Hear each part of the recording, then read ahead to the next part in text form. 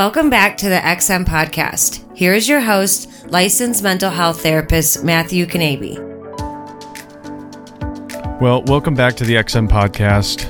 If you haven't noticed, it's been a couple weeks since we've been able to put out a new episode, and honestly, it's because we've had some scheduling issues and some shows that I really wanted to do didn't come to fruition, and I don't know if you've noticed, but it seems like things are kind of amping up right now, and whether you're sick or you know somebody who has gotten sick, it just seems like there's a lot of issues with COVID that are going on currently.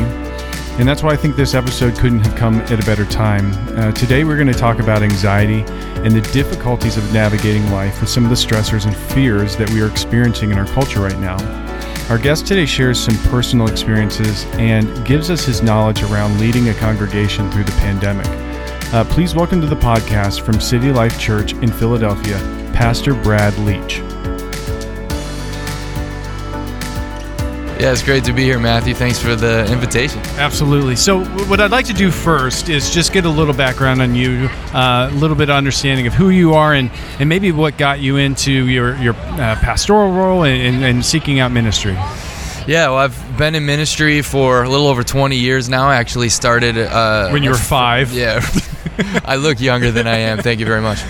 But I started a church just outside of Detroit where I grew up back in 2001, the Sunday after 9/11, actually. Wow. And was there for 8.5 years, mostly single. Met my wife about 6 years into that church plant, and we got married and had our first baby, and then kind of started feeling like a change might be coming and a pull from the Lord really to start another church in the heart of one of America's major cities. And ultimately that led us to Philadelphia. And so we have been there now for 10 years. Been married to Leah for 13 years, and we have 4 kids that are full of energy. Talk to me a little bit about the last year and a half. First half, maybe as a father. We'll get into the pastoral part, but talk to me a little bit having 4 kids with a lot of energy. What is that like?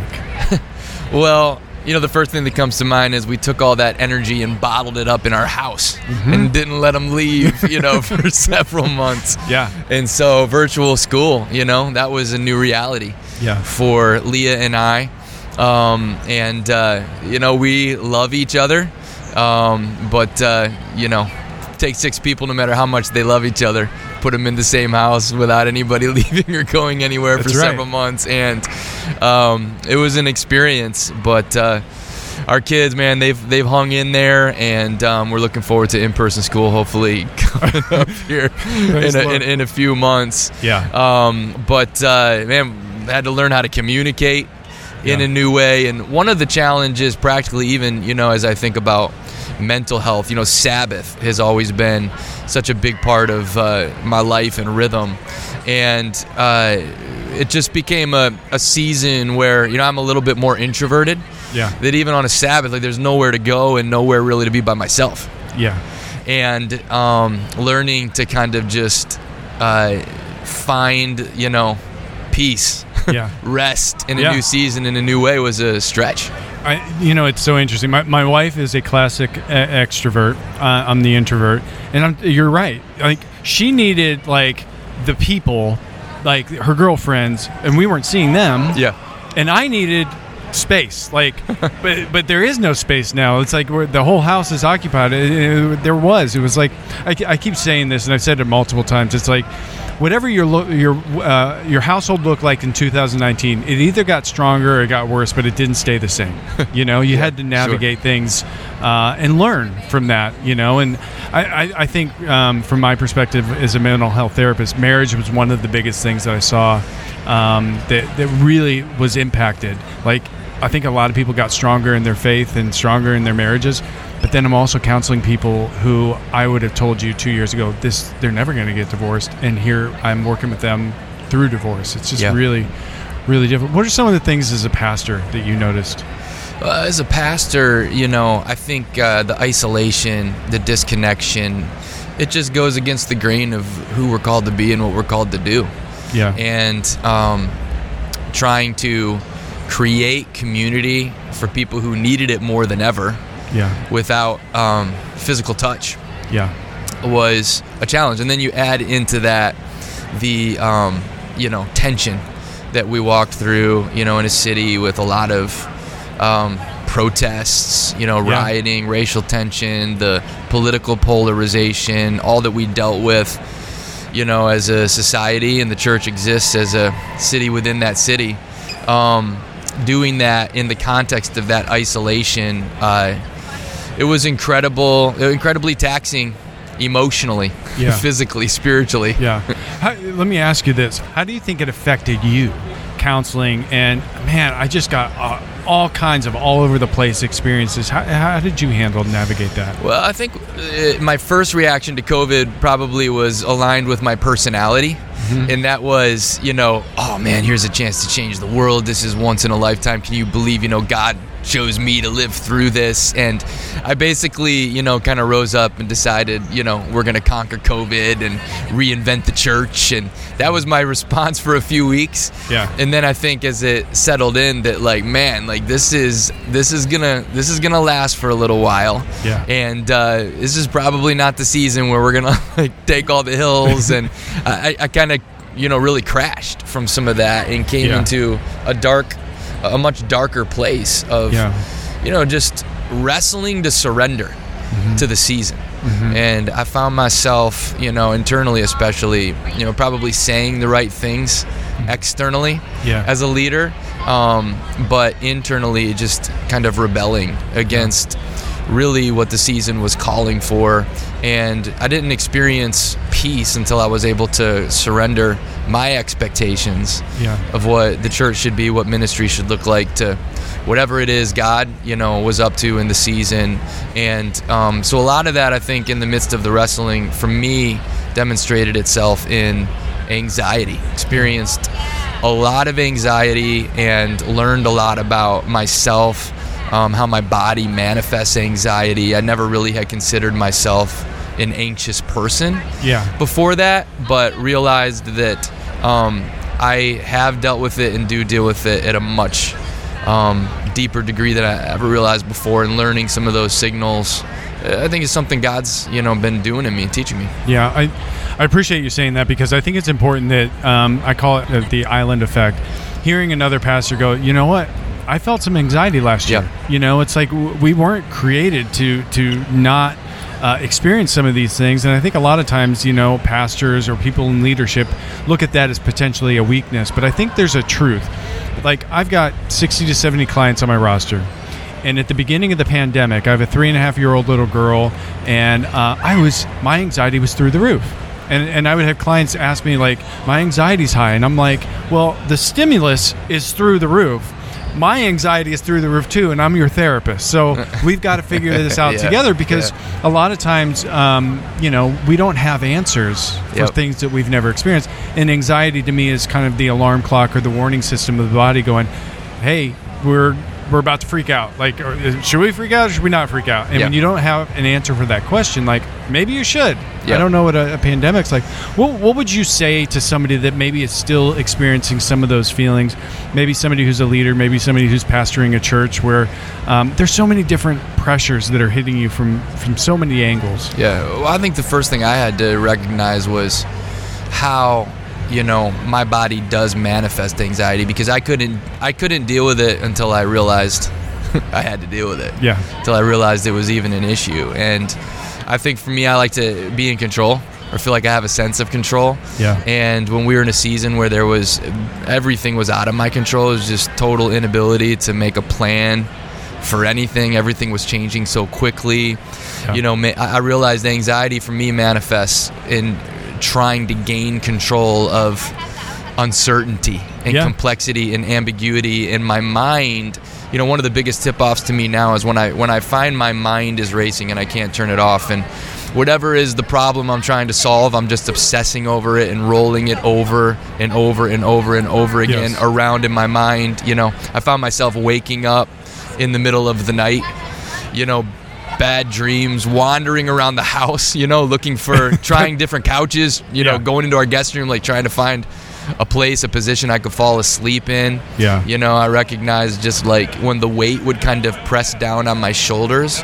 Things that in the past, probably just felt like adrenaline, and man, this is the time to just kind of dial in and, with tenacity and grit, figure something out. I started to recognize, no, this is actually my body manifesting anxiety, and starting to recognize those signs now has given me the ability to pause.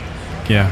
And try to figure out, what am I doing right now in my own strength outside of my relationship with God? Yeah. Trying to control something that, the only answer to this might be surrender and trust. Yeah. So when you find those things, because that's so important that we recognize the body is constantly communicating to us. Oftentimes with clients, I'll say, where are you noticing that? Where is that coming from? What do you think your body's trying to tell you? When you notice those triggers come up and those things happen, what then have you learned that is helpful for you to do with that? Because one thing is to recognize it. Yep, I feel it. But now what do I do with it? I think I've had to reflect on some very specific questions to identify what exactly I am feeling. Mm-hmm. Because I think by personality, I don't tend to be in touch with my interior world. Yeah. That much, and so I have had to learn how to get within myself and identify what's happening on the inside. So as simple as Pastor Pete Scazzaro has a little exercise he teaches called Beneath the Iceberg. Yeah. And it's just sitting down, with a journal and asking the questions: what am I afraid of? Yeah. What am I anxious about? What am I happy about? Which ironically is probably the hardest one sometimes for me to answer. Some very specific, what am I angry about? Yeah. I found that one can really unsurface some things for me, because anger tends to be, I think, a real surface emotion for me that is covering some deeper emotions. Yeah. So just answering, some of those questions in the moment. Okay, why is this creating so much pressure, this situation for me? What's the thing on the other side of it that I'm afraid of that I can now, in a very specific way, turn over to the Lord? Answering some of those questions at times during the pandemic, what it did was unearth some losses that I had experienced, some expectations I had for our church and for ministry that had become a disillusion, a lot of disillusionment. And that led to just identifying it gave me the opportunity then to grieve those losses. And so, good. That's good. I know when clients will come into my office and they'll be like, I have a lot of anxiety for this. I'm like, well, what's the question? And they'll do that, and I'll go, what's the answer? And they look at me like, I'm like, you got to answer the question. You got to look underneath. I love the iceberg thing, because there's so many things underneath that are driving what's happening on the above, and a lot of it comes down to self-awareness and being able to ask those questions. Because a lot of times I think people get to my office because they're like, I can't connect those dots. I don't know how to. But it's amazing how many times I've got a client to go, I'm feeling this anxiety and I don't know why, and then we go through a process and they're like, oh, wait a minute. Yeah. And then the anxiety goes, it's like a decompression. That's right. One of the things I've had to learn is that unprocessed emotions don't go away. They just get buried alive. That's right. And then they resurface. Yeah. And so usually worse. Yeah, they resurface, physiologically in my body. Mm-hmm. They resurface, can't sleep, wandering around in the night, whatever it might be. And then they resurface relationally. Yeah. I found myself getting impatient with my kids, with Leah, with our staff, with teammates that I love, getting sarcastic, getting defensive. Those things, I've learned oftentimes are connected to deeper things, beneath the iceberg in my heart that I've just been unaware of. But that's so good, man. When we address these things, that's like the massive first step. And I look at the beginning of Genesis, and we look at these two, Adam and Eve, who a couple verses before didn't even know what sin was. They follow through a sin, and the first thing they do is avoid. Yeah. It's like it's ingrained in us. Yeah. I have a 3.5-year-old that I guarantee you my wife and I never sat down to teach her how to lie and avoid. She just knows it. Adam and Eve had no idea what sin was, and it's like, oh, we're going to hide from We're in complete communion with him. He's walking around the garden. We're going to hide. But we do that with our emotions. And the problem is they become this monster that we avoid and we avoid and we avoid. I use the snowball. If you're at the top of the mountain, we want to avoid the snowball. The longer and longer you go, this problem gets bigger and bigger and bigger and bigger, and eventually it's going to crush you. But we've got to turn around and face it. Yeah. Yesterday you spoke.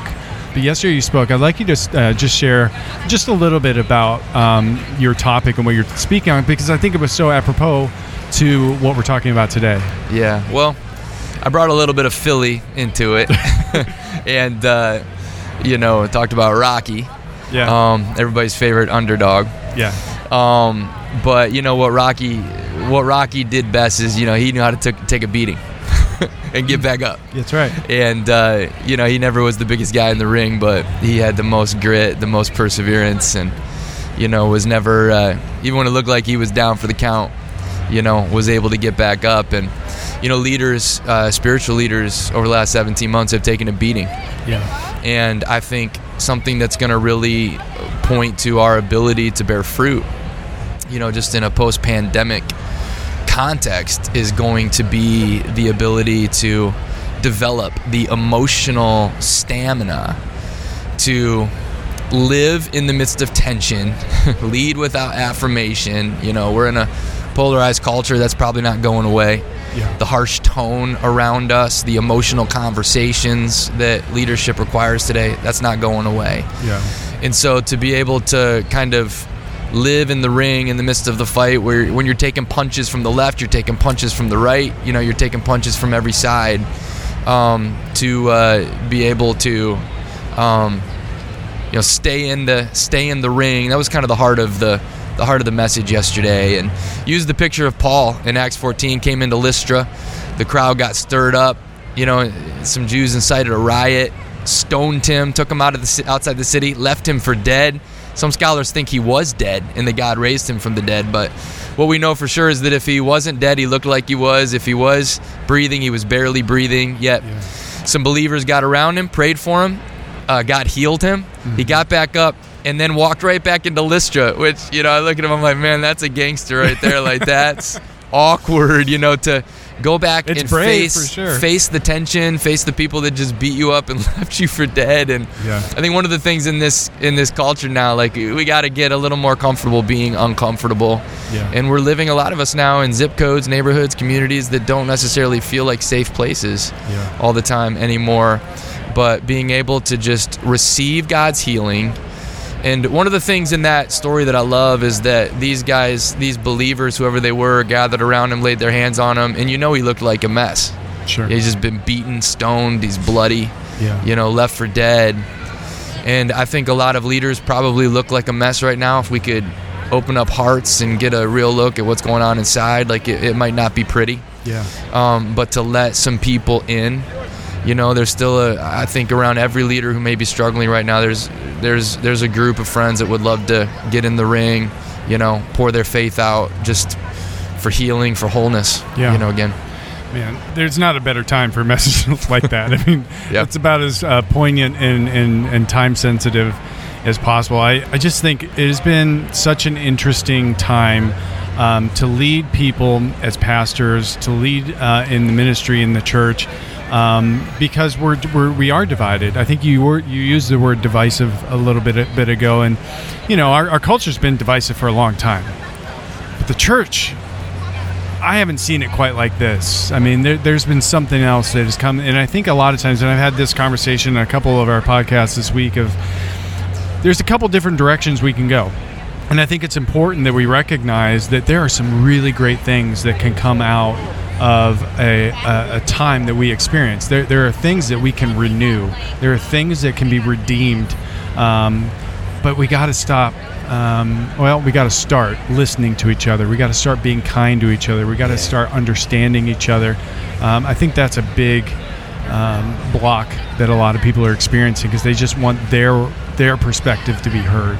Yeah, I think that's right. Yeah. Anything else you'd like to share with our audience? Anything on your heart, your mind that you feel like would be good parting words for us today? One other thing I said yesterday that comes back to mind right now is that, part of what we've been through, it's a perfect storm, because isolation plus pressure plus cultural acceptance equals sin and shame. Amen. And even back to what you were saying earlier about Adam and Eve in the garden, where does that propensity to hide come from? It's the shame that we feel that's so innate to human nature. I'm just terrified of nakedness, vulnerability, being exposed, as frauds.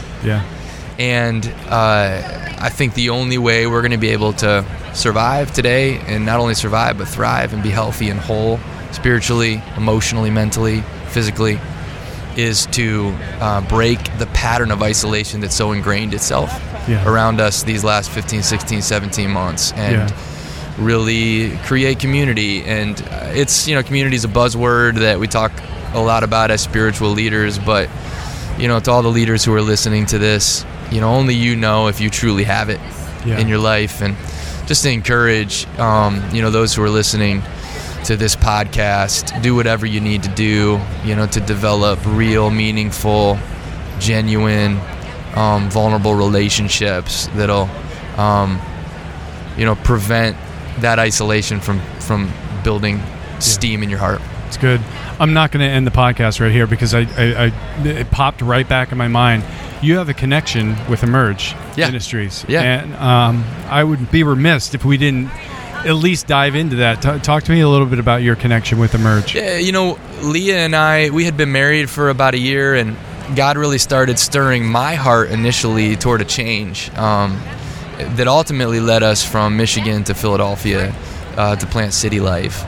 But, Leah, we had just been married, just had our first baby. She was kind of nesting, and, she was not thinking about, a change of that magnitude, and going into a church doesn't exist. There's no salary, health insurance. Like, those are things that as a newly married couple you think about. So we actually went to Emerge for 3 days, and our thinking was to kind of process the decision, with somebody. But what ended up, and that did happen, but what ended up happening that was even better, and what we maybe weren't expecting, was we were able to early on in our marriage just kind of learn some skills for talking with each other, communicating with each other.